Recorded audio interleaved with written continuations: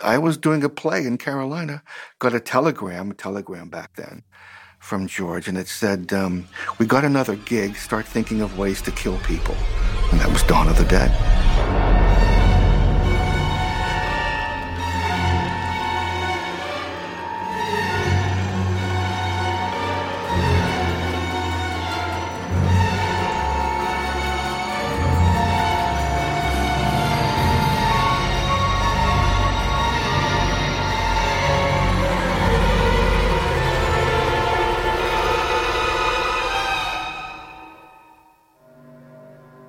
I'm Eli Roth, and this is my Shudder original series, History of Horror Uncut.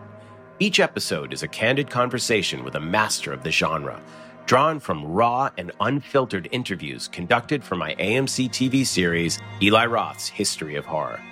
These are deep dives into the dark power and wicked fun of frightening movies, the craft that goes into making them, and the ways that horror reflects the anxieties of our times. They're also probing, insightful, and often funny conversations that open up doors into the minds of horror's star creators. The terror begins right after this.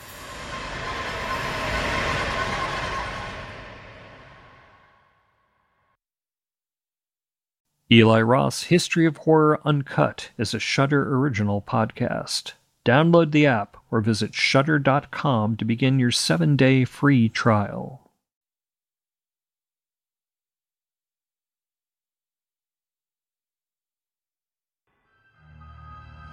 Tom Savini is a towering figure in the history of horror and a personal hero of mine. As a creator of special effects makeup, he brought a terrifying new level of realism to classics like Dawn of the Dead, Day of the Dead, Creepshow, Maniac, and Friday the 13th, films that earned him the nickname The Wizard of Gore. As an actor and stuntman, he's appeared in From Dusk Till Dawn, Planet Terror, Django Unchained, and many other films. He directed the 1990 remake of Night of the Living Dead and recently helmed the season 1 finale of Shudder's Creepshow TV series. Tom is a human dynamo. He also runs his own special effects makeup school. He's bursting with ideas and enthusiasm, as you'll hear in this in-depth interview with History of Horror showrunner Kurt Sienga.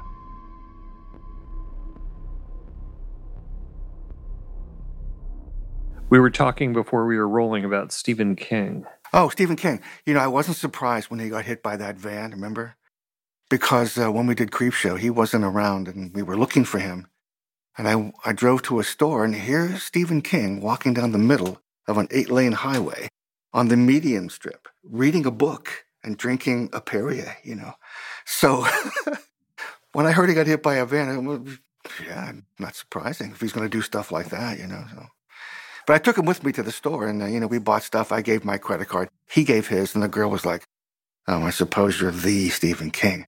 And he wasn't saying anything, and I'm like, yes, it's No, he was great fun. He was great fun on Creepshow. He's had such an amazing effect on the genre from the time he broke out right up to today. Especially lately, huh? With all the stuff that's going on with It. What do you think of the new version of It? I own it, but I haven't watched it yet. It has a lot of practical effects. Well, I love when that happens. It seems to be making a comeback. J.J. Abrams used a lot of practical stuff in the new Star Wars movie. Evil Dead came out and they were bragging that there was no CGI in it, so. I know why they do a lot of the CGI, like Greg Nicotero might tell you. He directed an episode of Walking Dead where a group of people, one by one, were getting their throat cut and blood was, gushing. And they didn't even put appliances on them. The tubing was there. The visual effects guys would erase the tubing later. But there was no cleanup, so they could do take after take after take.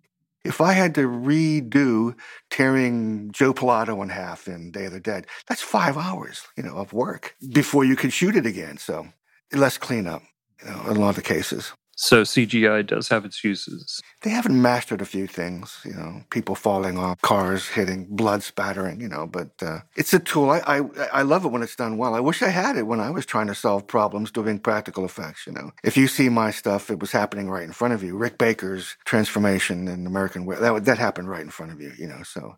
And people feel that, they know that and appreciate that, It's a magic trick. It's like the same way a magician fools you, He makes you look here and he's pulling flowers out of his butt, Or they have mechanical devices you're not aware of, that we're aware of, And that's the magic trick. You mentioned Rick Baker. You and Rick and Rob Bottin were at the forefront of a great leap forward in makeup effects in the 1980s. Rob Bottin, he's a genius. Well, Rick is also a genius, I think. I had dinner with John Carpenter at George Romero's house, and he said, "Do you know Rob Bottin?" I said, "Oh, yeah, I love that guy." He said, "That motherfucker." Well, and it shocked me. He says he would keep us waiting on a couch for 3 days at a time, waiting for an effect. But when he showed up, it blew our mind. It was just incredible stuff. Way over the top. The stuff in Total Recall, The Thing. The Thing is his masterpiece of splatter, Mine was Day of the Dead, but that thing, that just, like Rick Baker's transformation. And if you look at it today, it's not crude, but not as polished as, say, the Wolfman transformation in the Wolfman movie. I'd love to know what Rick had planned for that before they took over with CGI, because that would have happened right in front of you. Joe Dante told me they had a rough time shooting that big werewolf jamboree at the end of The Howling because it took so long to get the contact lenses into the actors, and people could only wear them for a short time. Yeah, they can only be in like a certain way, especially if they're hard lenses. Did you ever see a movie called Innocent Blood? Yeah. Okay, that's Steve Johnson. Speaking of contact lenses, and when Ann Patio, when they were making love, he had special lenses in her eyes, and only the cameraman could see the effect of a rotating Christmas light. Red, yellow, green. And when every time a different color went in front of the lens, the eyes changed to that color. He had some kind of phosphorescent ultraviolet thing going on. So they're making love, and when she was at the height of her passion, her eyes went purple.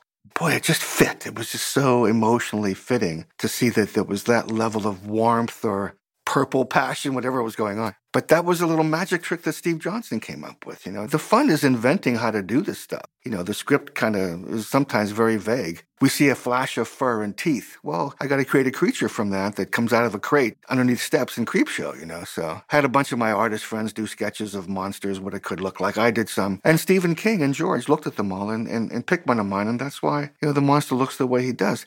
But I had to invent that, and that's fun. It's kind of like when George Romero directs. As an actor, he lets you improvise. Good directors don't think of everything. They listen to everybody and pick the best stuff, But George would let you improvise. And even effects stuff, George would just let you improvise. Dawn of the Dead, 80% of the effects in that were stuff that we came up with. We'd go to George and say, "Hey, how about if we drive a screwdriver through a zombie's ear?" You go, "Okay." So then 2 hours later, we're making retractable screwdrivers and, making it bleed inside a zombie's ear. So, and that's great fun when you're doing stuff that the script isn't dictating you do, but you came up with, so. From what I've read, the Dawn of the Dead shoot sounded pretty fun. Well, it was Halloween every day. We did that for 3 months in a shopping mall. You couldn't do that today. You couldn't ride motorcycles through a shopping mall today. We were doing that, And the only damage that occurred was we would make up zombies, and one of the bars was still open. Zombies would go in and drink in the bar and get drunk, steal a golf cart and crash it into a marble pillar or something, How did you get the job with Romero and Dawn of the Dead? I met George when I was a sophomore in high school. He was doing a film that never happened, and he was looking for 2 kids, a boy and a girl. And I went to an all-boy high school, a Catholic high school, 1,500 students, and we did a reading, and he picked me. And the movie never happened. But years later, he was gearing up to do Martin, the vampire movie. And I went down, I wanted to audition for the vampire. But he remembered me from the high school days. And I had a portfolio, and I was flipping pages of showing him my work, my makeup work, following him from room to room, Oh, I'm sorry, it wasn't Martin. It was Night of the Living Dead.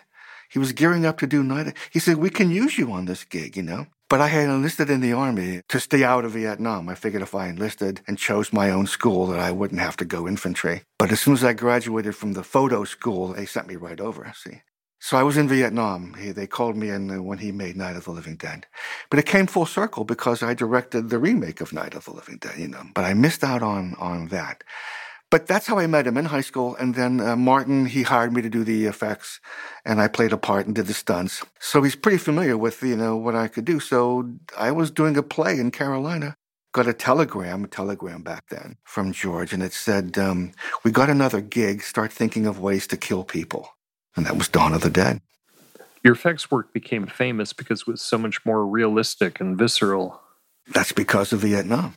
Vietnam was a lesson in anatomy for me. I was a combat photographer. I saw horrible stuff, but my mindset, looking through the camera, which was a safety bridge, okay, my mindset was, how would I create that? How would I create what I'm looking at? The blood after a day turns brown. Most makeup artists don't know that. In fact, I'm the only makeup artist, I think, that has seen the real stuff, lots of the real stuff. And that's one of my complaints about horror movies, when people die. All of your muscles go slack. They don't work anymore. And these are muscles that hold the jaw closed.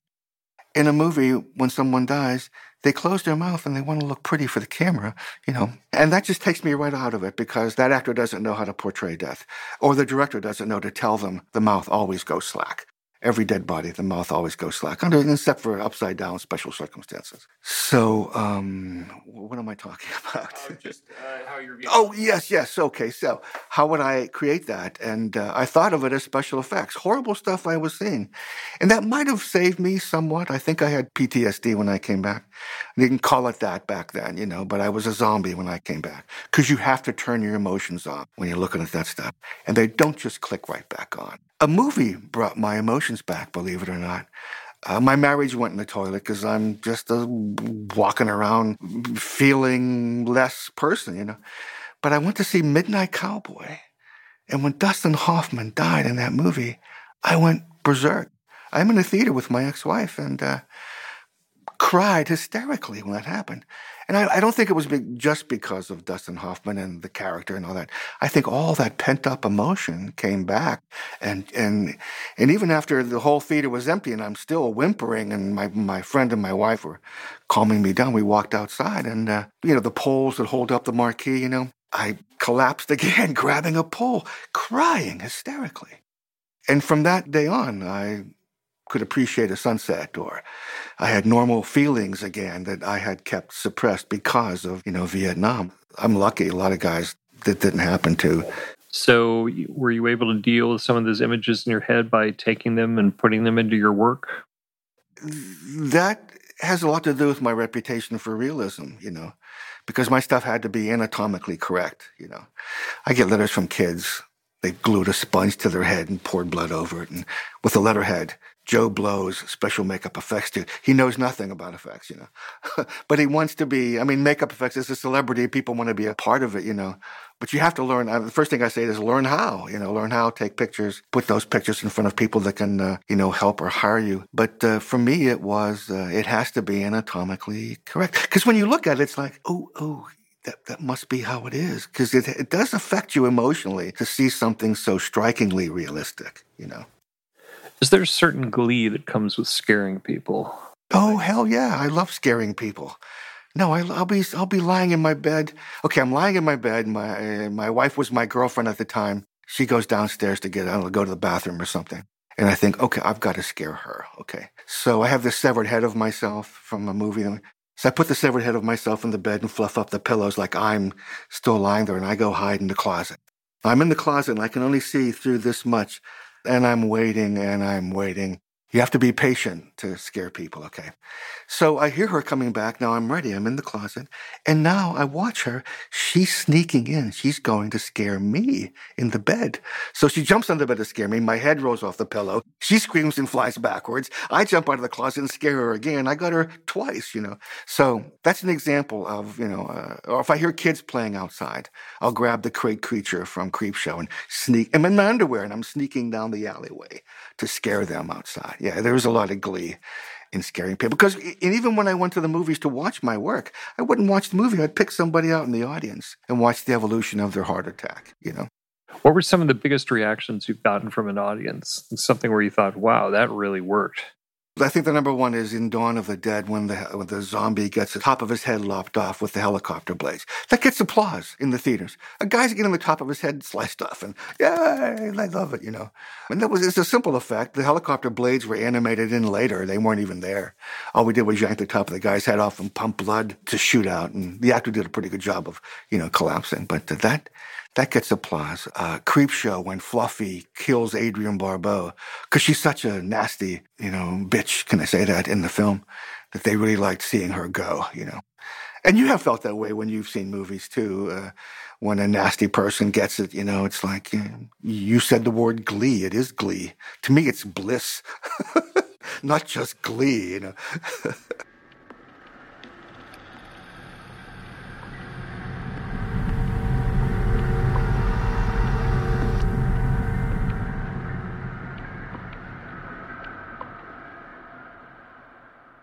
Another one of your early hits, Friday the 13th.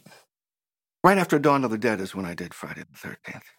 Sean Cunningham, I think, saw Dawn of the Dead and said, we got to get this guy. So they called me and we had a meeting. And again, we came up with a lot of stuff. Like when Jason comes out of the lake at the end, that's not in the script. Because I had just seen Carrie. And in Carrie, the end of the movie, the music is swelling. You expect the credits to roll any second. And that hand came out of the grave and scared the hell out of you, So let's do something like that. Yeah, but Jason's dead. Make it a dream. Because for some reason, the audience forgives anything when they find out it's a dream. Wasn't there a TV series, Dallas or JR, where the opening of some season, he comes out of the shower and it was all a dream? The previous season was a dream? They get away with that. I mean, you just get away with that. If I can go off on a tangent a little bit, dreams are a big deal in my life. This is magic that we take for granted every day. When you're 8 or 9 years old, and for me, it was like when you go see a movie, it's usually a horror movie, okay? When you're 8 or 9, you believe everything that's going on up there. They stitch together some bodies and it's back to life. Oh my God, Frankenstein was horrifying as an 8 or 9-year-old child. Dracula, this elegant, rich-looking guy is going to suck blood out of somebody? These are preposterous situations, but totally believable when you're 8 or 9. However, when you start working behind the scenes, that magic of realism, of believing, is gone. You've destroyed that magic forever when you get behind the scenes, because it's camera angles, it's lighting, it's physical apparatus, And I found a way to bring that magic back to me personally, and that's by just changing your mindset. And you have that power. I have a friend that's a psychiatrist, and she says all she does mostly all day is to get their patients to change the way they think of something, change their mindset. And you have that power over your mind, you can control, because your subconscious. There's a great book, Power of Now. Did you ever read that book, Power of Now? Okay. Eckhart Tolle, he says that if you sit in a chair and you try to make your mind blank, what happens? You're bombarded. Your subconscious is throwing out, horrible. Your subconscious has no mercy. It's throwing out horrible images at you, You have the power to turn that off. He says 99% of those thoughts that are coming at you are hurts from the past and worries about the future. So you're not in the now, you're someplace else. You're in two places that you can't do anything about, really, okay? But you have the power to stop those thoughts. And it's meditation where you make your mind blank. And it's really the basic you, the you that you are without the subconscious bombarding you, okay? So I whittled that down to a guy that's sitting on my shoulder, whispering horrible things in my ear. And I'm able to tell him, shut the fuck up, or don't bother me with that right now. Where other people would let it affect them and they're depressed, they're full of anxiety. You have the power to turn that off, okay? So I brought the magic back to movies in myself by thinking of them as a dream I'm having. It's a dream. My friends laugh at me when I tell them that I enjoyed the hell out of Van Helsing. Oh, but the CGI and, that's something they're doing. This is my dream. It's actually a fever dream if you want to think about it. Van Helsing is a fever dream that you would have about horror movies, okay? That's how I saw it when I saw it. And I only saw it that way because I changed my mindset while watching it, It's a dream. So it's my dream. So I don't care about the camera angles and what they're thinking of what they're doing. I'm having the dream. And that brings back the 8 or 9-year-old eyes of the child back then watching a movie. And I had to do that to make it real. Otherwise, I used to have to see a movie 8 or 9 times to see the story, I took my daughter was in love with Bram Stoker's Dracula. She's 9 years old. She made me take her over and over again. And I'm sure there were people in the theater going, what the hell's that guy doing with this little girl? But if you sat next to her, she's saying, Dad, is that yak hair or human hair? Are they using foam latex or gelatin? Shut up. It's hard enough for me not to think of that stuff. And she's totally in effects mode, So anyway. To your point, I think all movies are dreams brought to the screen, especially horror films, because they don't have to be so naturalistic. You're having a dream and absurd things are going on. I'll search for my car all night in a dream, and when I find it, it's this big and I can't get in it. And I'm pissed off. I accept that as fact, true. The absurdities that occur in your dreams. But okay, here's the thing. And this is what I mean by people take it for granted. You have this magic in your life that is dreams, okay? You're seeing without using your eyeballs. You're hearing sounds that don't exist. I mean, you're unconscious lying in bed, but yet you've created every aspect of that dream. I mean, have you ever had a dream where you're in a beautiful set full of things and details, and it's as solid as this in your dream? You've created that. I don't want to get religious, because I'm not religious, but I understand when people are talking about, God is within you. Your thoughts are creating things in your dreams that, if you believe that a force thoughts create, God said, let there be this, let there be that, well, who was he talking to? Okay. I always say that to religious zealots. Okay, when God said, let there be light, who was he talking to? And they're stumped, But if that's the fact that he's created everything by just thinking about it, you do that every night when you dream. You're creating something as solid as everything that's around us. So that, in effect, is you playing God. You're creating all that. The best thing is having a lucid dream where you realize you're dreaming. Oh, well, I'm going to go fly or rob a bank or do something because I know I'm not responsible for it. I'm going to wake up and, So that's an aspect of dreams that to me is magic, that we do this and just take for granted that we're creating worlds, And that does relate to people having dreams and making films out of it. You're always talking about your dreams coming true. I prefer to say goals, coming true because, yeah.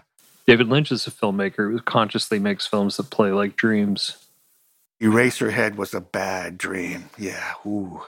I don't know what I'm watching. There are movies that I will never watch again. Ken Russell's The Devils. The cruelty. I watched Mother the other. I'll never watch that again. It was so uncomfortable. It was so... Last House on the Left.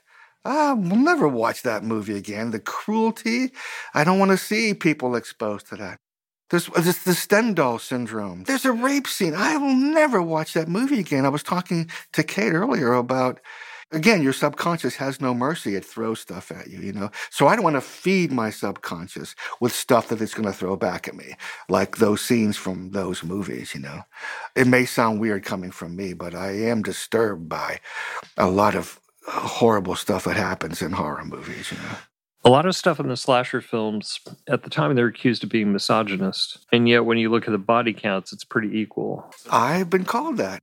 And I had to prove that I killed more men than women in movies because I was the misogynist. And I don't write this stuff, I'm executing what the script says as far as the special effects go, I think that attitude has changed now that entire generations have grown up with slashers. Yeah.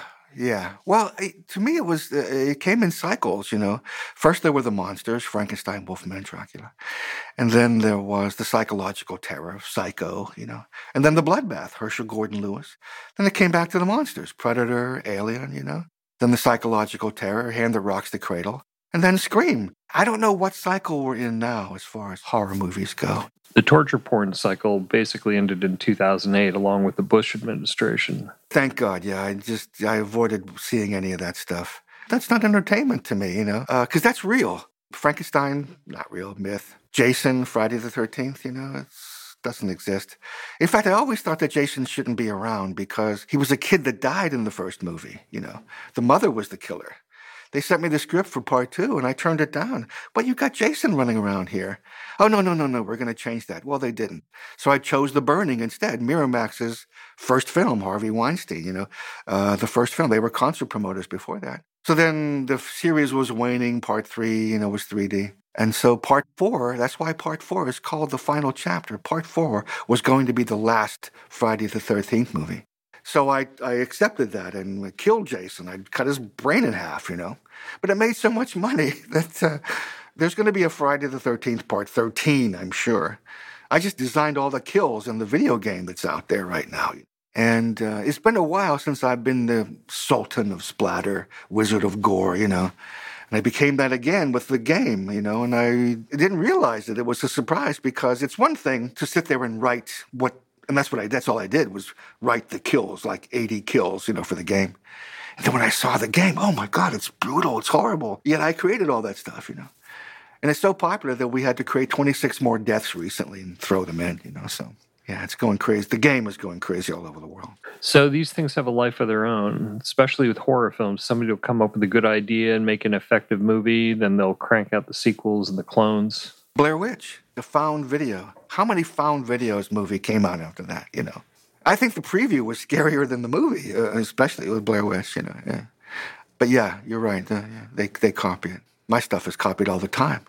What makes for a good on-screen effect? I know you say anatomical accuracy, but what else plays well in camera? It's a mindset. I tell my students the mindset that you need to have as a special makeup effects artist is, what do I need to see to make me believe that what I'm seeing is really happening? And that transfers to, what do I need to create to make an audience believe that what they're seeing is really happening? And if it's a film, well, it's easy. You create the pieces, okay? And I use a great example of that, Dario Argento's Trauma. I had to do an effect where Piper Laurie, who played the mother in Carrie, the original Carrie, was a famous actor around the James Dean time, okay? Her head has to come off and roll on the floor. And as it's rolling on the floor, every time her face came up, she had to say the word Nicholas, Nicholas, Nicholas, Nicholas, as her head is rolling on the floor. And I'm like, oh my God, how am I going to do this, And I want to do a great job for Dario, as having worked with him. So the mindset of, what do I need to see to make me believe that what I'm seeing is really happening, came into play. And that was, okay, her head has to come off. Well, that's easy. You put a wig on a head from behind and the head will come off. And that was horrible on the set. It took 17 takes because the head kept sticking to the body when it fell, And when it finally rolled away, Dario screamed, yeah, we all applauded, okay. So now her head has to roll on the floor. Now, to me, I don't care how good it is, a fake head in a movie, if you get to look at it longer than 3 seconds, you know it's fake. Arnold Schwarzenegger looking in the mirror in Terminator, you knew that was a fake head. The guy that tears his face apart in Poltergeist, okay? Steven Spielberg's hands coming up. Well, you got to stare at that, so you knew it was fake. The exception would be Kevin Yeager's heads for Sleepy Hollow, the heads he created. They were spectacular. You could stare at those all day. They were real severed heads. Okay, so that's my thinking. Well, okay, a fake head. I articulate the lips mechanically to make them say Nicholas when the head rolls. So Piper Laurie shows up, and she's claustrophobic. We can't cast her head. We cannot make a fake head of Piper Laurie to mechanize and roll and say the word Nicholas. So again, this mindset, what do I need to see? So I took Piper Laurie's real head and put an appliance on her that made her own head look like a severed head and painted it black from the appliance down, and she was dressed in black. I sat her on a spinning bar stool, and I had the physical effects guys take the floor and build it upright and put it on wheels. So I wheeled the floor behind her, sitting in a chair, spinning, and turned the camera upside down. Because if you see an upside-down severed head, you're really not going to imagine a body could be attached to it, And Dario walks in, it's like, what the hell are you doing, So I showed him a video test in slow motion, fast motion. He was floored because there's the effect of Piper Laurie's severed head that you could stare at all day because it's a real head. And she said the word Nicholas every time she turned around on the stool. And this is something that a lot of directors don't think of, that these are magic tricks. And this doesn't come out from any genius. It comes from that mindset, which I tell my students, that you need to have to make an effect work in a movie. So to answer your question, what needs to be believable, okay?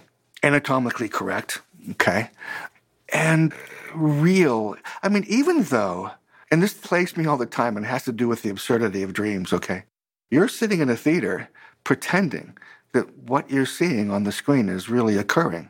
These are actors pretending, and we all shake hands and agree to this concept of, I will pretend that this is really happening because you're pretending, and we're all just it's a party, we're having fun doing that, and that's, again, the magic of movies. And speaking of that, I hardly ever go to a movie theater anymore to see a movie. When I was a kid, they were palaces of magic, You know, you would go on an adventure or have this incredible experience by sitting in the seat, you know, and the screen makes your life disappear and your life now becomes what you're watching. I don't do that in movie theaters hardly anymore because I'm too full of anxiety of how many people I'm going to have to tell to turn off that damn cell phone or shut up and stop talking to the screen. Again, these are temples, churches, let's say. They don't have this worship anymore, the new generation, with bright cell phones. You know, you're watching a movie. By God, get involved, you know.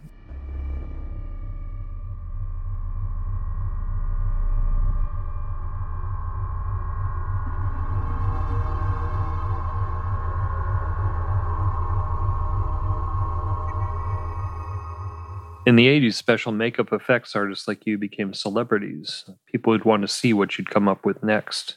Oh, no, it's still going on. It's still going on. The TV series Face Off helps keep that alive. In fact, my students keep winning. We won the last 2 seasons. My students won the last 2 seasons of Face Off. And we keep winning the spin-off, whichever it is now. But stuff like Face Off is what keeps makeup effects as a celebrity. I mean, I have a school, you know, in Pennsylvania. They come from all over the world. It's 16 months, you know. And kids who want to be a special makeup effects artist because of some magical moment that they've seen in a movie come to the school and learn how to do this stuff. Remember I said that people ask me, how do I become? Well, learn how, first of all, you know, and take pictures and all that, you know. So that's what my school does. I mean, you go there and you learn how to do this stuff, harping on authenticity, anatomy, you know. Again, to continue answering your question, that's what makes it real. That's what makes it, you know, believable on the screen. Before you and Baker and Bottin, there was Dick Smith. Well, he was the greatest living makeup artist. He invented all the stuff that we do, Dick Smith, all the formulas, all the foam latex, gelatin, elasticizers. You know, he invented all that stuff. And guys like Rick Baker and myself take it and maybe add something to it and enhance it, you know. But it all comes from Dick Smith. He invented special makeup effects. He would come to my school and do portfolio reviews. Also, if you can't afford to travel to my school, and a lot of people, families can't, kids, you know, whatever, the Dick Smith course is something that you can order. It's the least expensive. Like if you come to my school, you learn a couple of ways to cast a head. There's 9 ways to do it in Dick Smith's course, okay? So it's a great thing where you can study at home. You buy your own materials, you know, study at home. So I made a deal with Dick Smith we would sell his course to my students. You know, 80 students come in October, 25 in January and February. So I said we could sell a lot of courses that way. But so he gave us a discount. We would hand the course to every student that came into my school. So that's how I finally was able to thank Dick Smith. Because when I was growing up, you couldn't learn this stuff. There's no place to learn it. Everybody kept their secrets, makeup artists, you know, they weren't sharing that. But if you called Dick Smith, which I had done many times, the first time I called him, I couldn't speak. I was so overwhelmed that the god of makeup is on the phone with me. And he sensed that. He said, look, next time, make a list of your questions so that you can ask me stuff, you know, because I was floundering, you know. Because when he answered the phone, he says, like, it was almost like, what do you want? I'm busy. You know, oh, shit, okay, Dick Smith. But 2 hours later, he's still talking to me and telling me how to do stuff over the phone. If I would ask him his blood formula or something about foam latex. And then he would Xerox it, because it was Xerox back then. He would Xerox it and then mail it to you, the information. So that's one of the reasons I have my school, to pay back, to teach, because Dick Smith was so generous with teaching all of us his techniques. Were you calling him during Dawn of the Dead? No, and I wish I had, because if you see Dawn of the Dead, the blood is horrible. The blood looks like melted crayons. This looks like red paint. The blood, I wish they would go in and change somehow the blood in Dawn of the Dead. It was only before Friday the 13th that I was able to get, because I stopped at Dick Smith's house on the way to Connecticut to shoot Friday the 13th. I'd asked him his blood formula, and that changed everything, you know, as far as the blood goes anyway. Most realistic blood. You know what? When he worked on The Godfather, Coppola was always complaining about the blood. The blood doesn't look real to me. Dick Smith slashed his finger open and pulled out and squeezed out a bunch of blood and went to Coppola and said, well, what about this blood? Oh, it looks terrible. It's real blood, Francis, that I'm bleeding for you to show you. And his blood formula, of course, looked exactly like it, you know. When Kevin Bacon gets pierced by the arrow in Friday the 13th, how did you do that? Oh, all right. Well, Kevin Bacon was sitting upright underneath the bed. Only his head came through the bed, and a fake neck and chest was attached to him. His real arms, of course, were there. And the fake arm and chest had the same wife beater on. We put the gold chain that he was wearing on that. And I'm actually, I've got the arrow positioned behind the fake neck inside an ice bag full of blood. So when I pushed the arrow, I could actually squeeze the blood bag and force the blood to come out of the hole, okay? So I'm actually pushing the arrow through the fake chest and neck. And my assistant was pumping the blood. Now, while he was pumping the blood, the tubing came off the blood pump. And during the take, he grabbed it and blew through it, which caused the nice gurgling of the blood. So it was a happy accident that made the effect, so much better. 6 degrees of Kevin Bacon. I'm first degree. I killed him. We've talked about magic tricks, and there's so many great ones you've created. Are there any highlights in your mind? Creepshow. It's, 5 little movies, one after another. The cockroaches that come out of E.G. Marshall. I was never in the same room with those cockroaches from Creepshow. The stories that the entomologist told of collecting those roaches in Trinidad, in caves, are scarier than any movie you've ever seen. The roaches live in bat dung, bat guano. They would stick, these entomologists, all they did was put rubber bands around their pants legs and put a graphite light on their head, They would reach down through the bat guano and dig a hole in the bat shit, okay? Turn the lights off and wait like 60 seconds, turn the lights back on. The hole would be filled with those roaches. And they would quickly stuff them in plastic bags. We're talking monster roaches, If you've seen Creepshow, these are the biggest roaches, you've ever seen. And they brought back 18,000 of these roaches, and they bred them in a trailer called the Roach Motel. They bred like 10,000 more roaches. The biggest ones were George's. They were named George. The medium ones were Stephen King, Steve's, and the smallest ones were the producer, Richard Rubenstein, Richards. So George could say, bring me 5,000 Georges, 10,000 Steves. But what we found out was when they dumped the roaches in the scene, they disappeared.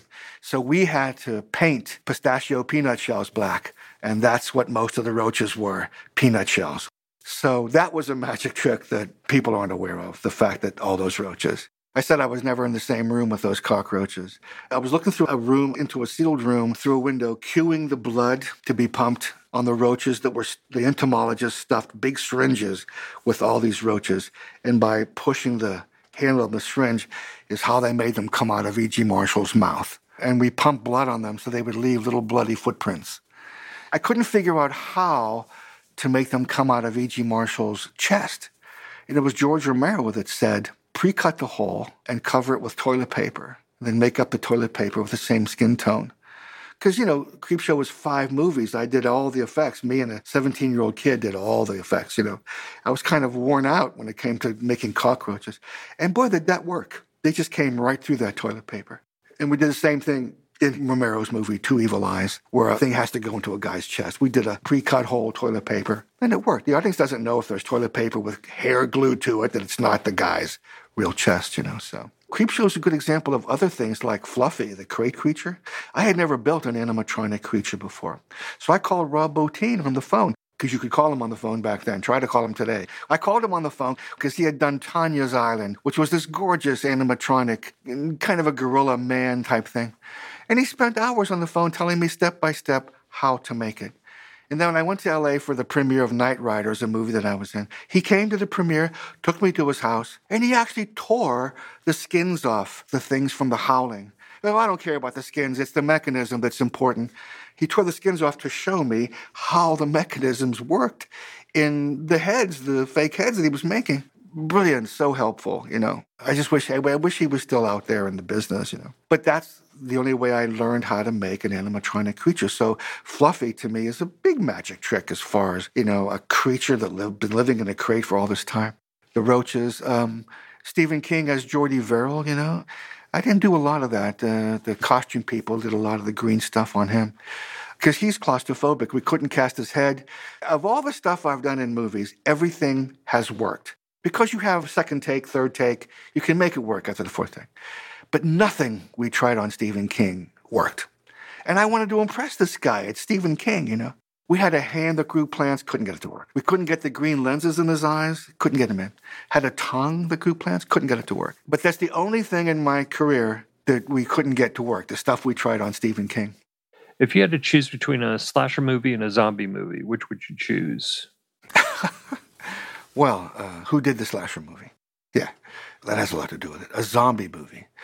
Well, zombie anymore is like a big generalization. Like 28 Days Later, those aren't zombies. They're just fucked up people, But people think they're zombies. To me, the zombies that you haven't seen would be the voodoo Haiti type of scopolamine-induced, distilled zombies, okay? I have a great script called Death Island, which has that kind of zombie. Let me tell you a quick Vietnam story. Before I went to Vietnam, they sent us to this combat training school, 2 or 3 weeks, where you're jumping off trucks and people are firing blanks at you. And it really made you feel like, you're in a war zone, okay? But every day started off the same. You would hike or jog 3 miles into the woods, and there'd be bleachers. And you would sit in the bleachers and some sergeant would come out and give you a lesson, how to take the M16 apart, blah, blah, blah, blah. So one time we jog out to the bleachers. We're sitting there for like 15 minutes and no one is coming out to teach us anything, It's kind of cold and it's uncomfortable and, you're wondering. I think maybe 20 minutes went by and, the tree line was where that wall is over there and, we're staring at the trees all day waiting for somebody to come teach us something. So a drill sergeant comes out and he gets on a walkie-talkie and he's like, Sergeant so-and-so, move your men. And the 35 guys that were standing right in front of us in camo walked toward us and scared the fuck because they were there the whole time. The lesson of the day was camo works, okay? And they could have killed us anytime they wanted to. We never saw them and they're standing 35 guys right in front of us. That scared the shit out of me. So in this Death Island script, it's hoodoo, voodoo, Haiti sort of, and they're all black and they're shaved heads and they're scarred and they've got mud on them, and they kind of look camouflaged. So there's a scene in there where the director is talking to the heroine, and they walk away and then we pause uncomfortably on the trees behind them and the 18 or so zombies that were standing there start to walk forward. So I tried to incorporate that into that screenplay. And it also was a suspense builder because now you are not aware of the zombies, standing around you. So maybe I'd see the zombie movie because there's a lot of possibilities in there. The one thing I wanted to do when I directed Night of the Living Dead with those zombies is I went to George Romero and I said, I would love to have a zombie point of view, a kind of a decrepit, black and white, decayed zombie point of view. So when you see that, you know that you're looking through a zombie's eyes. He said, well, they're dead.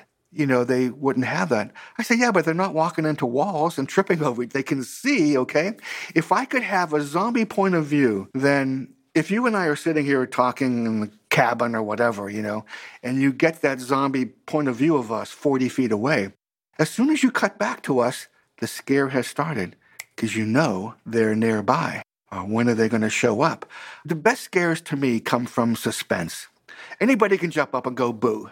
And they do it even in major horror movies. In the Wolfman movie, cat jumping out of a box, birds flying through a window. These are chair jumpers, okay? And that scare lasts for a couple of seconds. And Hitchcock was an expert at the suspense scares. And those are the best ones, okay? Here's a room. There's a door here, and there's a door here. Show behind this door the monster, the psycho, the tentacled creature, the bomb, whatever it is, show it behind this door. So as soon as the girl walks in, and it's usually a girl because it's a horror movie, as soon as she walks in, the scare has started. Oh, please, get to the door so I can see what's going to happen, okay? And the anxiety is there. Now, if you're smart, if you're a good director, you slow her down. The phone rings. The entire time she's on that phone, get off that phone and get to the door. I want to see what happens when you meet the threat, okay?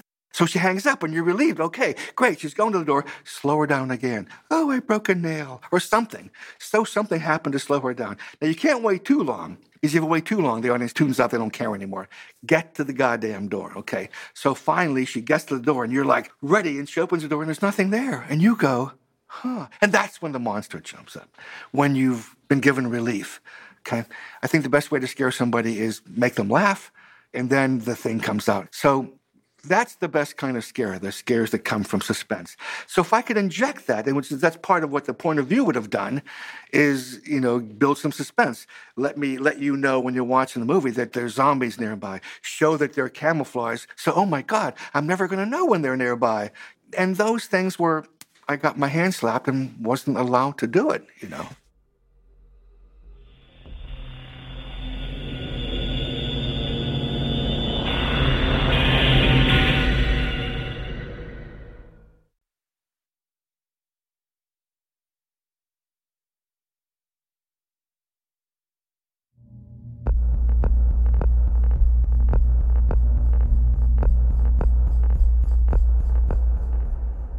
And how is it that Night of the Living Dead got remade?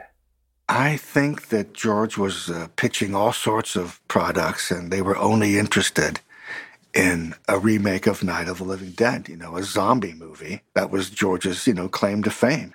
So when he came to me and he said, well, we're going to remake Night of the Living Dead, I was thinking, oh, great, I'm going to make zombies again after Dawn of the Dead. But he said, no, I want you to direct it. Because I had directed 3 episodes of Tales from the Dark Side. And out of 74 episodes, 10 of them, I think, are really good. John Harrison did a great one. Michael Gornick did a great one. But the ones I directed, they actually had feature scripts written for feature movies. So based on that, George thought I could do, a job directing Night of the Living Dead. But unfortunately, he wasn't there when I did it. He was there the first day and, and was great, answered some questions, helped with some shots, And he came back toward the end, when because he was writing the Dark Half. He had a deadline to write the Dark Half. If he had been there, it would have been a really great, it was the worst experience of my life, shooting that movie. I couldn't wait for the birds to start chirping at 4 a.m, so we couldn't do any more sound takes. I just wanted to go home. Because the movie is only 30% of what I intended to do. I had some elaborate stuff planned, that we never got to do, But I went to a midnight screening of it. I was invited to do a Q&A. I did a Q&A at 11 o'clock, and they were going to show the movie at midnight. And I wasn't going to stick around, but I did, and I watched it for the first time objectively, and it's good. The actors are terrific. The suspense is there, So even though my selfish feeling of it's only 30% of what I intended to do, I get comments all the time.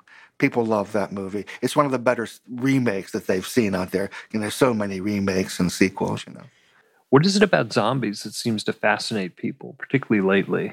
Well, they're us, It's like what Barbara says in Night of the Living Dead. They're us and we're them, Well, a lot of people just love the idea of blowing away targets, human being targets, Okay, shoot them in the head.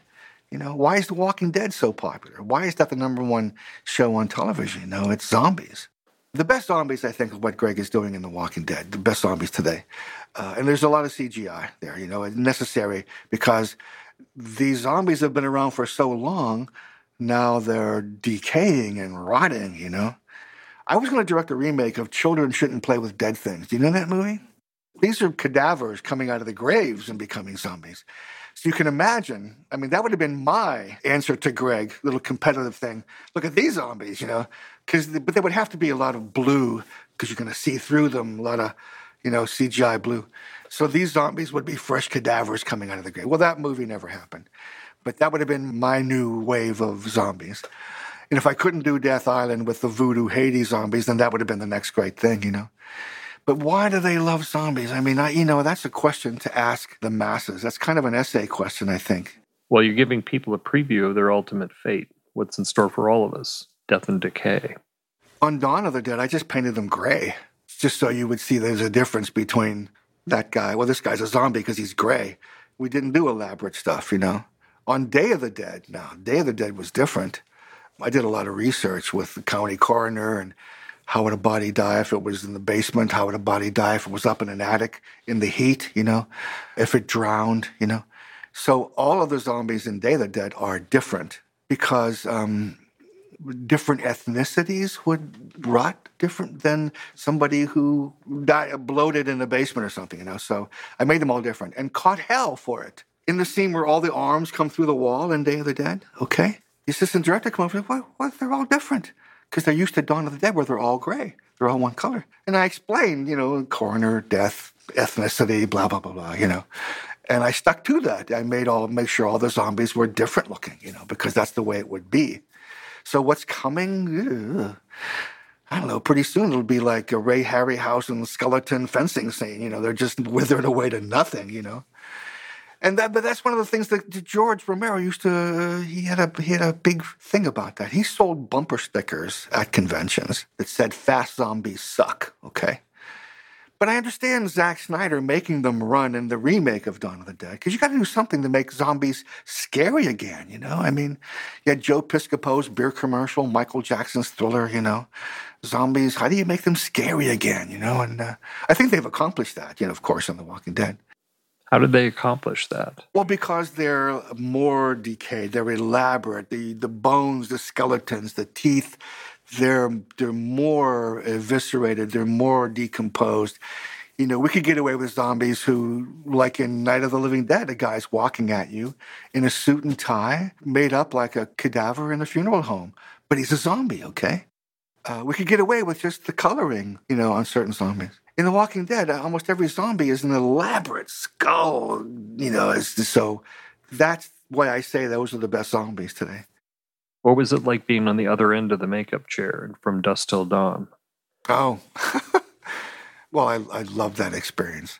In fact, you know, Greg was there sitting side by side. And I never said anything about the effects because I'm an actor, you know. But when Fred Williamson was throwing the vampires on the overturned table legs, you know, and they were being pierced by the legs, I turned to Greg and I said, shouldn't there be blood? Oh, shut the fuck up, he said. So I wasn't allowed to. However, there's a different case. On Django Unchained, okay? There was a slave up in the tree, okay? And I was the guy that had the dogs, okay? The dog trainers gave us like a 10-minute lesson on controlling the dogs. These were Belgian Malinois shepherds. And they were Butch and King, I think, were the names. And they would eventually attack the slave when they bring him down from the tree. So they gave us a lesson with the dogs. The guy was just talking to the dogs. Turn left. The dog turned left. Turn right. The dog did whatever he said as if he understood English. He said, okay, now I'm going to make the dogs go crazy. And I want you to hold them back. So he did this thing. And the dogs dragged me 30 feet into the swamp on my knees. It was like trying to hold back a car. I eventually was able to brace myself and, you know, get my feet positioned, I could hold on to the dogs, although they never ran so fast where they would be dragging me. It's just holding them back during the scene where DiCaprio is questioning the slave in the tree. So they bring the slave down and they attach a fake arm to him, and the dogs are supposed to rip off the arm. And his real arm was behind his back, the actor. And every time they did the take, you could see the guy's real arm.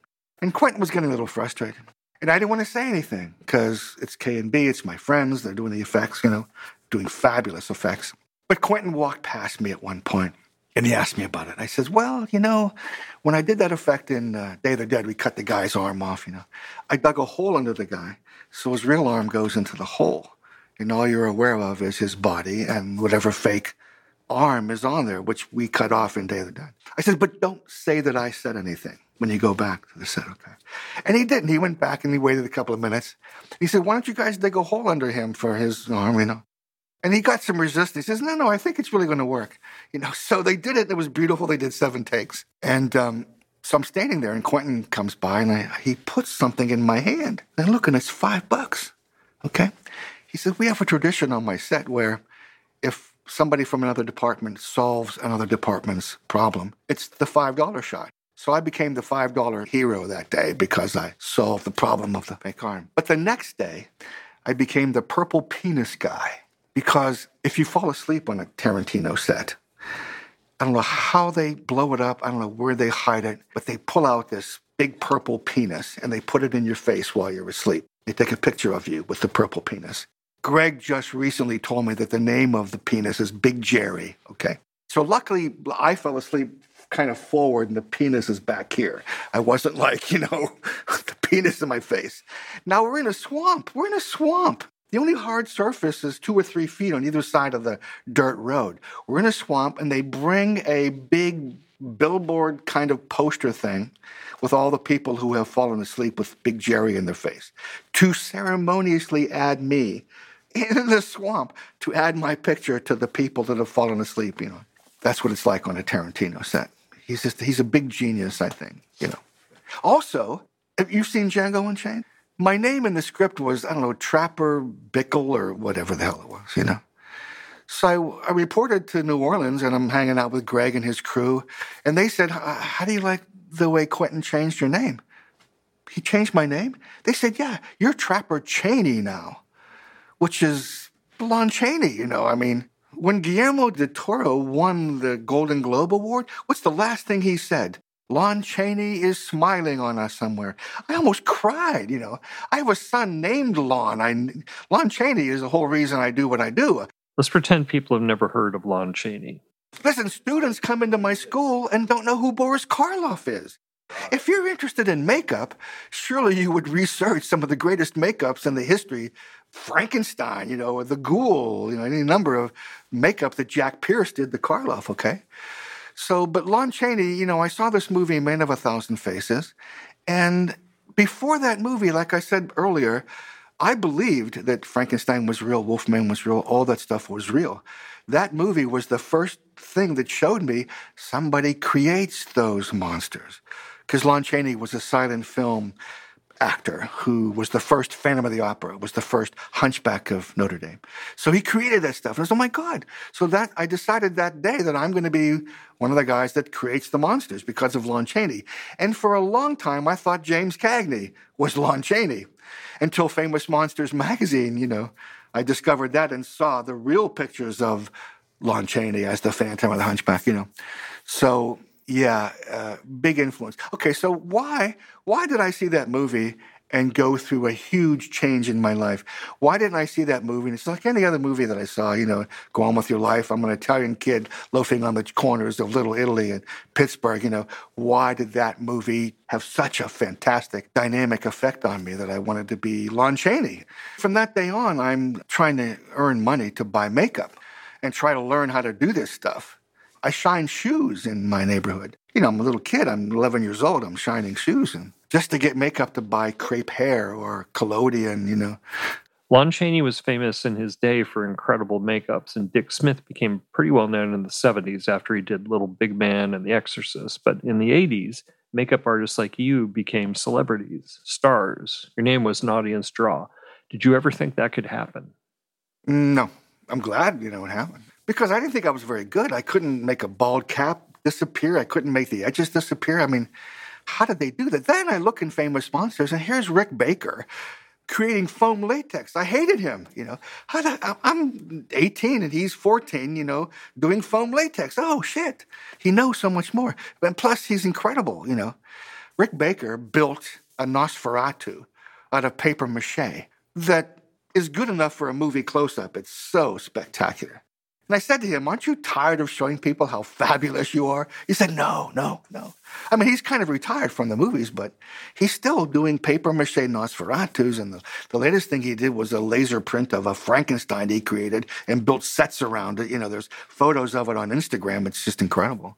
Yeah, I thought Rick Baker was the rock star of makeup effects. But with Dick Smith teaching kind of privately, and there's great books out there now. Richard Corson's Stage Makeup has a lot of great information in it. Vincent Kehoe's The Technique of Film and Television Makeup. You can go out there and grab a book and teach yourself. But we're talking about the 50s. I'm 8 years old in the 1954 when The Creature from the Black Lagoon came out, which blew us all away. This is a costume, that was, even today, is one of the greatest. Guillermo del Toro, again, Shape of Water, that's his Creature from the Black Lagoon. It's a love story, so. What did you think of the creature costume in The Shape of Water? I love that creature. That's Mike Hill. Mike Hill is one of the greatest imitator. He creates, Oliver Reed is like sitting there. His Bela Lugosi is like he's really alive. And Mike Hill does all this wonderful stuff. But yeah, I like that creature. I like the story, I'm a sucker for a good love story. Did you ever see Trapeze by any chance? Great love story, yeah. I love that. When I was a kid, I loved this love story. Her with Joaquin Phoenix, great love story. Okay, so I'm a kid in the 50s, and there's nowhere to learn this stuff, I can buy a bald wig or something from a costume store my brother turned me on to, crepe hair, I asked my cousin one day, how do they put the hair on for a werewolf? And he said, well, they use spirit gum. You've heard of spirit gum. I thought he said spearmint gum. I'm chewing gum and sticking it on my face and hair. This can't be right, This is how ignorant I was to the knowledge of how to do this stuff back then. Speaking of spirit gum, my brother-in-law did a terrific Wolfman makeup on himself for a Halloween party. Then he fell asleep with the makeup on, and I guess his beard started growing out, and it made the removal quite painful. The hair stuck to it. When Jack Pierce did Karloff as Frankenstein, that was like a 9.5-hour makeup job, because he built it from scratch with cotton and collodion. Collodion is 24% ether. It's horrible stuff. Karloff would sleep in the makeup, go home and sleep in the makeup with pillows, so he wouldn't have to go through the ordeal the next day, And he would say taking it off was the worst part of it. I mean, today, there's a team of makeup artists that try to make you comfortable, and they've got sponges and brushes and the solvents, and they carefully, when we did Day of the Dead, we just asked, just go tear it off. And they're tearing off the epithelial layer of their skin when they're removing the foam. They were suffering horribly. But today, it's, there's got to be a guy carefully, gingerly removing it from you, painlessly removing it from you.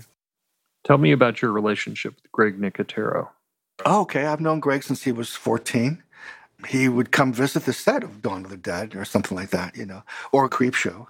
And he met George in Italy in some restaurant and told him he was a big fan. And George remembered him and offered him a job on Day of the Dead. He became, he was an actor in Day of the Dead. And he was on my crew. Very helpful. He did all my, paperwork and stuff. And then I used him on Monkey Shines. He was a sketch artist. He was very interested in the monsters, and helped me create some of the fake monkeys on Monkey Shines. Whenever I would appear on the Letterman show, Greg was the house sitter. And he also hates spiders, deathly afraid of spiders. So I bought him a tarantula. It was in a paper bag in a plastic case. Hey, Greg, this is for you. He almost broke my arm when he saw it, So one of the nights when he was house sitting, because I was doing the Letterman show, I had the tarantula, in an aquarium on the way to the bathroom with 24 crickets. So Greg in the house, all he would hear was crickets screaming and dying from the tarantula. But to go to the bathroom, he had to pass that damn thing. Now, since then, he has created wonderful spiders in movies, mechanical spiders. But that's part of what my time with Greg was taunting him. One day we were preparing Day of the Dead. He threw some water on me or something. So I went and I grabbed some fake blood and threw it on him. It escalated to him throwing like liquid latex on me. And then I forget what I did to him after the latex. But he went up and he grabbed my gun, which we used to fire blanks. Okay, it's a real gun, but it's full of blanks, okay? So I'm in the basement working on, because the whole crew was in my basement back then, preparing Day of the Dead. So he comes in and he fires the gun downstairs, and I ran up and I wrestled the gun from him, and I opened it, and I saw that every round was spent. Every round had a dent in it. But I said, and I should never have done this, I said, oh, there's one left. And I closed the gun and pointed him right dead on, and fired, and the blank went off and showered him with powder burns, okay? And he thought that I did it on purpose. He's never screamed at me and swore at me like he did that day. But they were all spent. I saw every round had a dent in it, okay? So when I said, hey, there's one left, I'm joking, and he thought I really fired because there was one left.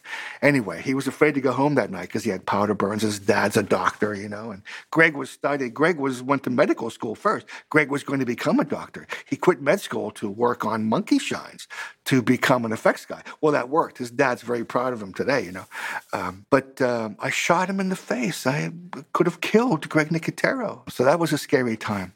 He's my favorite success story because, he quit medical school. He was just a kid trying to learn stuff, assisted me. And then I think he would still, and I told him this, I got 3 words for you, Greg. No, 2 words for you as far as your success today. You're good.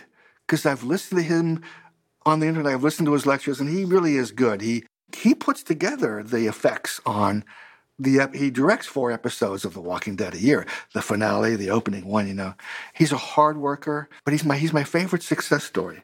You ever ask him how he does some of the crazier effects in The Walking Dead? The trough scene that I told you about, I asked him about that. The bicycle girl with no legs, he explained how she was wearing green, the green pants to get rid of her legs, But there are 11 I've counted them. I have them in my iPad. 11 homages to my stuff in The Walking Dead. Like Bub, the zombie from Day of the Dead, he's there. David Emge, the flyboy zombie, there's a homage to him. In Day of the Dead, we did a fake head of Greg that comes to life. When they take the covers off. Have you seen that? That's Greg Nicotero's head coming to life. We were going to just put Greg's head through a table and make it look like a severed head, but we did the fake head of Greg Nicotero. So he did that in The Walking Dead. There's a head of Greg Nicotero with zombies' feet walking by, and that's strictly because we did that in Day of the Dead. There's even a crate, the Creepshow crate in The Walking Dead. So Greg is constantly putting home, not just from my stuff, other artists, Rick Baker's stuff, but there's a constant homage in The Walking Dead of our stuff.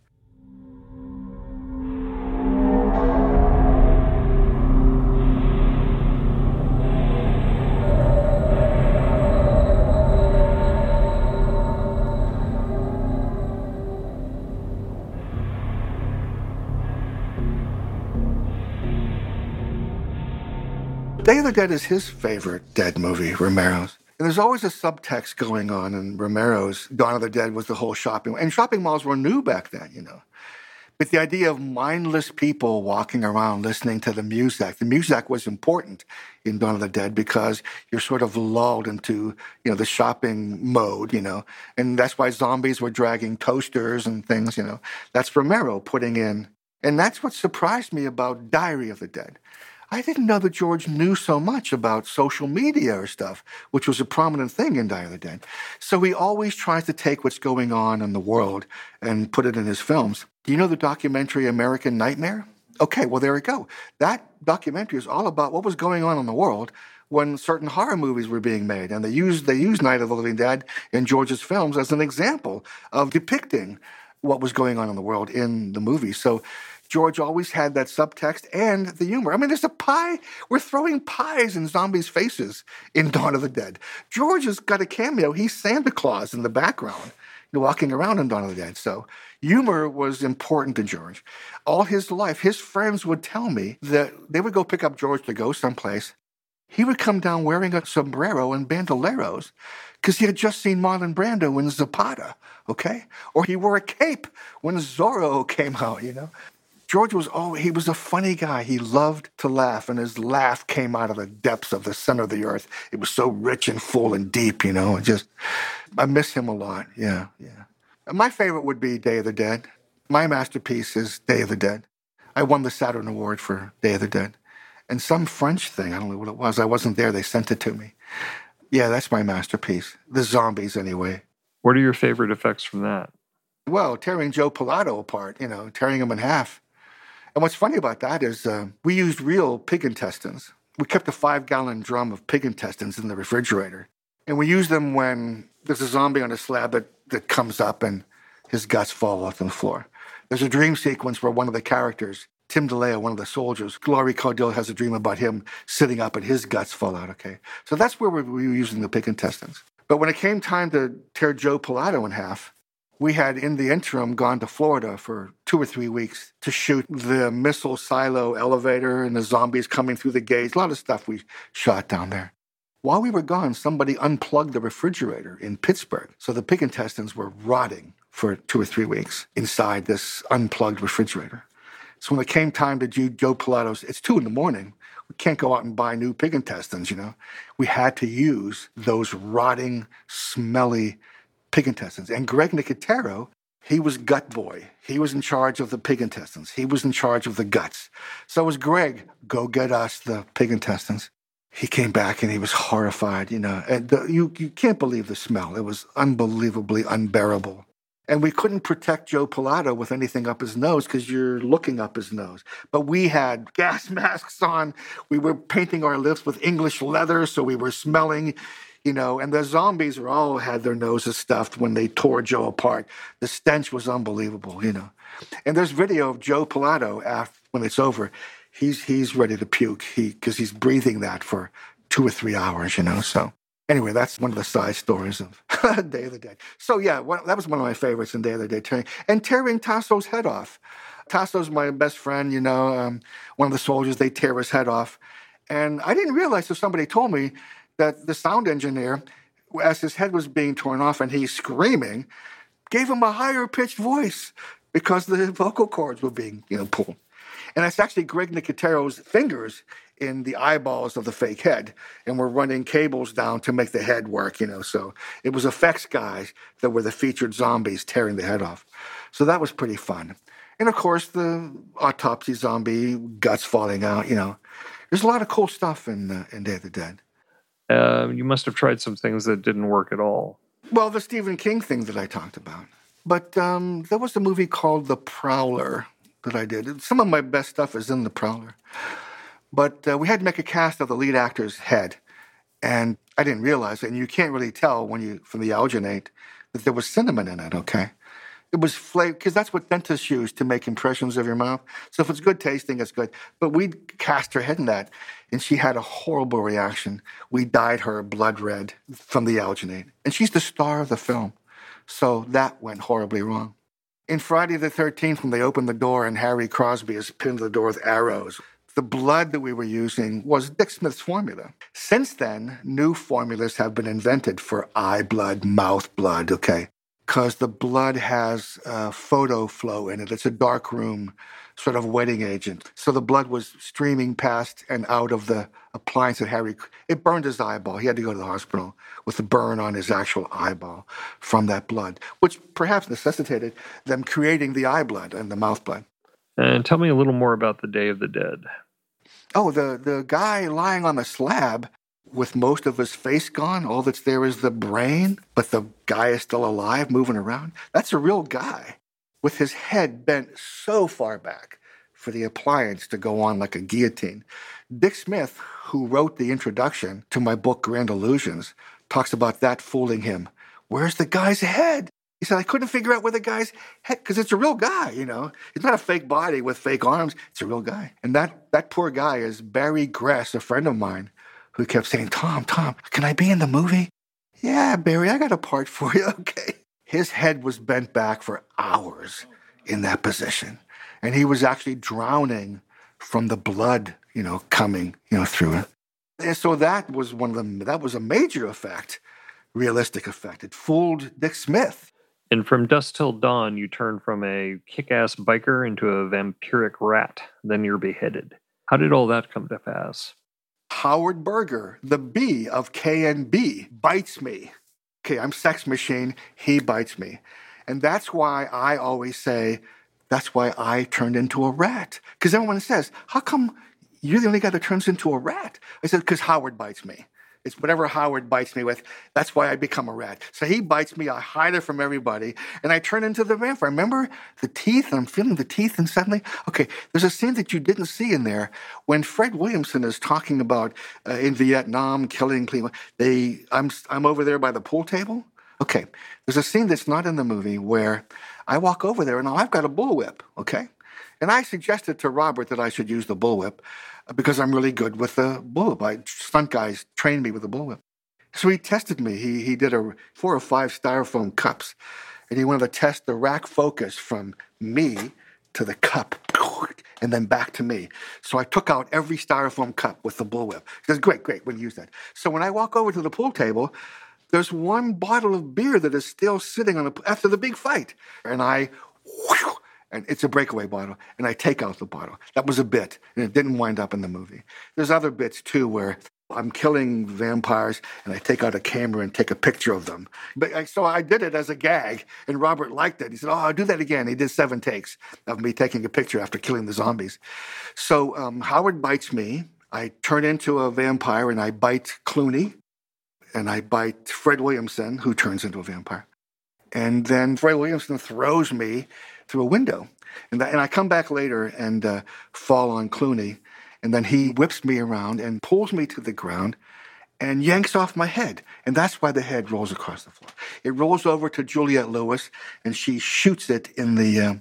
Okay, so they obviously cast my head. And after my head pops off the body, that's when the rat head comes out and stuff like that. So... all they did was attach the bullwhip to the head, attached to my fake body, and yanked it off, And then when it rolls over to Juliette Lewis, I had to lie on the floor with Juliette Lewis's foot on my face and come to life. And then she shoots the arrow, of course, into the fake head and then kicks it away. And then, of course, I come back as the rat, and then she shoots that, and the rat explodes on the stage. So, but that was just a simple matter of Howard casting my head. And they did it twice for 2 different facial expressions. And recently, do you watch the Orville, the TV series, The Orville? Okay. Remember the scene where the aliens behead some astronaut? And they show, that's me. That's my head. I'm in the Orville. My fake head is the head that the aliens hold up and put in the basket. Is there any kind of monster that you wanted to tackle but haven't had the chance? Well, let's see. We've done zombies. I've done the Great Creature. I saw a picture of Rick Baker's, one of the background masks, or stunt masks. And a guy in England wanted 4,500 pounds for it. So I made my own. Rick saw it and loved it on Instagram, thought it was cool. Of course, I gave a lot of credit. This is Rick Baker's fabulous Benicio del Toro, Wolfman makeup. But I did a werewolf on Tales from the Dark Side. I did a Patty Tallman. I made her turn into a werewolf, and I had an 11-year-old kid turn into a werewolf, an episode called Family Reunion. So I've done werewolves. Creature from the Black Lagoon, Frankenstein. I have very few favorites and people ask me that about my stuff, they're all my children. I can't pick a favorite, But the Creature from the Black Lagoon, even 1954, that's hard to, well, of course, Predator, ballsy Predator. That was I have a full-size Predator in my studio. What movies have really scared you? Only 2, The Exorcist and Alien. The Alien was like a haunted house in space, The key to that was the editing. You never saw the damn thing. You saw a tail, you saw a face.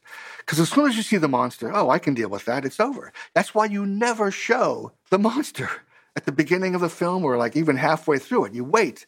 You only see that alien when they blast him away from the spaceship at the end. That's what made him scary. In fact, when we did Creepshow, George was apologizing to me.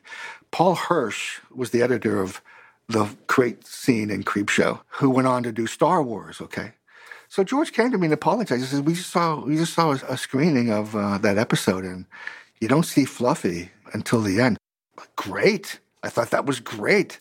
I'm not so self-indulgent that you need to see my work, immediately. For the tension and suspense, yeah, that's what made Alien such a great, scary movie. Because here's the deal, we talked about the magic of movies and how it's kind of hard to watch a movie when you're behind the scenes and not think of the director's choices and the lighting and why did they do this and makeup effects. The Alien, you didn't have time to think about that. You were just scared, okay? And I think that's why it scared me so much, because they didn't go into the mode of effects guy, But The Exorcist, I was raised a Catholic, okay? We're brainwashed with that stuff growing up. So The Exorcist reached in deeply into your subconscious and scared you on a deep level, Joe Dante was talking about the first half was just setting up, conflict with the priest and his mother. I mean, even that was the way Friedkin shot that, the way he shot the dream of her coming up in black and white and silent. You really felt you were in a dream, It was just brilliantly shot. I mean, if you see the behind the scenes of the making of The Exorcist, there's something in there where Ellen Burstyn was supposed to be yanked backwards. And she got hurt or something, And she said to the stunt guy, take it easy, And she caught William Friedkin winking at the stunt guy to do it better or more the next time. And boy, that pissed her off. Friedkin would fire guns in the set just to get a jolt from people, I've done that, and it works, You get a nice jolt, a realistic reaction, okay? So it was him and the way he shot that damn movie that scared us so bad. And Dick Smith, Have you seen the test makeups that he was doing on Reagan? They were sort of really more elaborate than he wound up with, but she was still scary as hell. And, Eileen Dietz did all the horrible puking and the crucifix and stuff like that. I can imagine Friedkin sparing poor Linda Blair from going through all that, because it was an elaborate system of thin plexiglass pipes that went around the face, into the mouth, into a nozzle. Linda Blair, I interviewed her. She was actually saying that she had that piece. She did it once? Oh, okay. Because then the appliances went over that, I thought Eileen Dietz, well, maybe Linda Blair did it for when she's lying there and it's just like flowing out of her face, But I'm pretty sure in Eileen Dietz's book she describes, and there are pictures, and it's not Linda Blair. You can just tell it's not Linda. when Dick is applying the plexiglass, But he did things like he knew that there would be a chemical reaction from something chloride, some dry cleaner formula.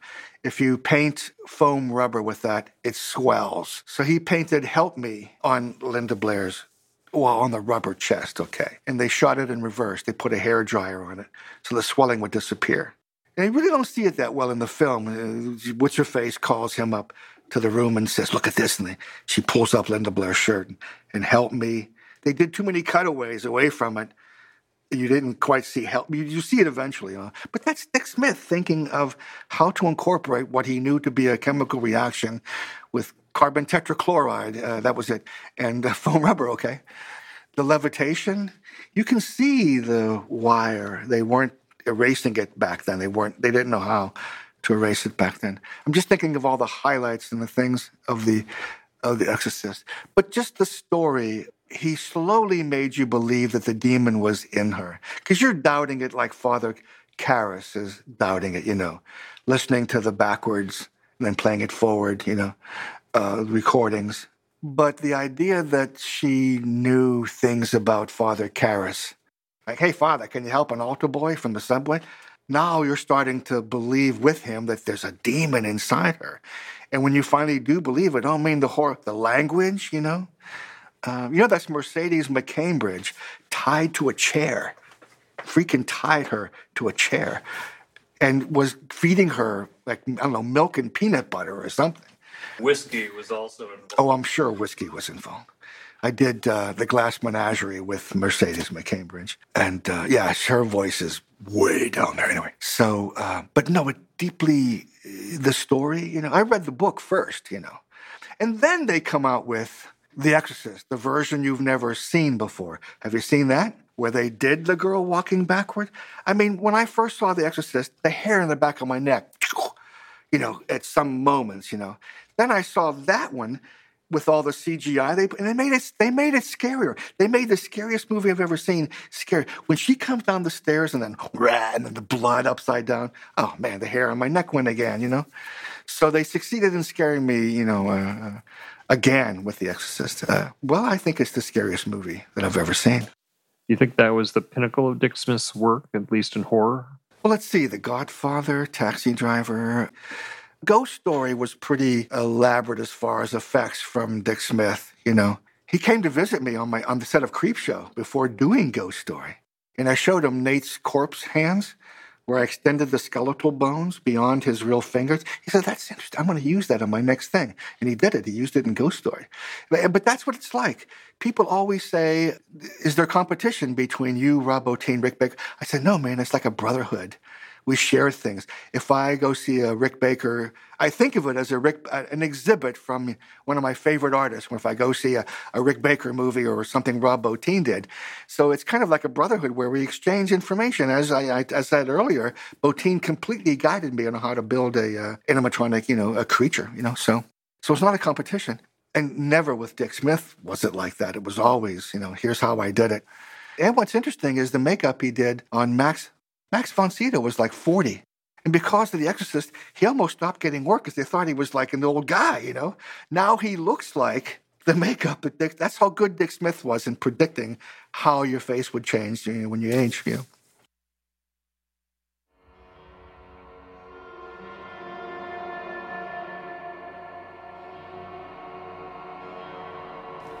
Theater Bazaar. Have you ever seen Theater Bazaar? I directed one episode in that. It's called Wet Dreams. Let me just briefly, because Greg Nicotero was involved. I'm in Spain with Greg Nicotero at the Sitges Film Festival. He can't leave the hotel because he ate something on the airplane. He couldn't leave the bathroom. And he's the guy that insisted that I go because he was going to give me a Lifetime Achievement Award, which they did give me. And he's on stage dying to get back to the hotel room. And I'm delaying it as much as possible because you got an interpreter, And I said, let me just correct the introduction for Greg Nicotero. This is Academy Award-winning Greg. And he's shaking violently because he has to get back to the hotel room. Anyway, finally, when he's able to leave the hotel, we go to a restaurant. And I said, I'm directing this thing called Wet Dreams. And I described to him what a female body needs to do. He says, I'll give you that for your birthday. So he built this thing and gave it to me for my birthday. In the episode, there's a woman almost naked taunting this guy. It's a dream sequence, okay? And she lulls him forward. It's my wife playing the part. At one time, she fondles her breasts, and the guy looking at her looks in the mirror like, wow. When they cut back, she's fondling her breast, and the camera follows her hand down to her crotch. And instead of a vagina, it's insect tentacles and crab things. And she pulls the guy close, and his ass tenses, and obviously she's tearing off his... This is a dream I had when I was like 9 years old. A girl in the neighborhood, we're in my basement, we're going to play doctor, and she takes off her clothes, and there's these insect tentacles. I put it in that episode, and Greg built the body for my birthday. This reminds me of Dario Argento and all the imagery that he draws from his dreams. When I did that effect I told you about with Piper Laurie, he started calling me a volcano of the mind. But I always consider him, after opera, he's just a visual style, with the bullet coming through the peephole and taking out the phone after it goes. That's incredible. But that's interesting to know that you're saying he also brings things out of his dreams. Too bad the movies he did in America, the Two Evil Eyes, aren't as good as the ones he did in Italy. Last thing, tell me a little more about how movies are like magic tricks. I know you're a big fan of Harry Houdini. As special makeup effects artists, okay, we talked about the mindset, but we do the same thing that a magician does. A magician will misdirect you. Like I said, he'll make you look here. He's pulling flowers out of his butt because you weren't looking down there. We do the same thing in composition on the screen as far as creating the effects in misdirecting you. And mechanical devices. You wouldn't believe the mechanical devices involved in magic tricks. There was a magician that showed me a trick with dice. He let you have it. And you set the dice up so a number is facing up. Now, he's never seen it, okay? And he's over there telling you what the number is. Because of the electronic device in the dice that's sending a signal to his cell phone in his pocket. If it's 6, there's 6 beeps that go off, and he knows it's a 6.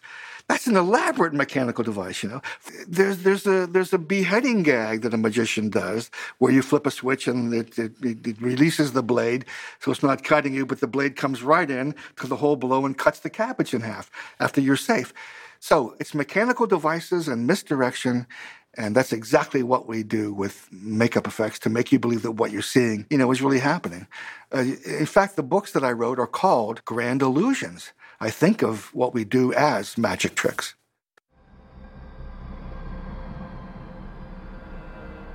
And that was Tom Savini. Thank you for joining us on Season 2 of Eli Roth's History of Horror Uncut.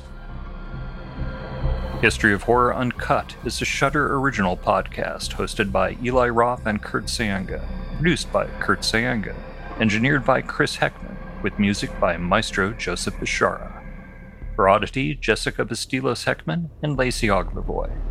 For Shudder, Craig Engler, Nicholas Lazo, and Samuel Zimmerman. The interviews in this program were originally conducted for the AMC television series Eli Roth's History of Horror. Executive producers Eli Roth, Kurt Sayanga, Stephen Michaels, Allison Berkeley, Joseph Freed, Jody Flynn, and James McNabb. Senior producer Ben Raphael Schur. Thanks to Kelly Nash, Richard Drew, Chris Powers, and most valuable player Clara Zwerble at AMC.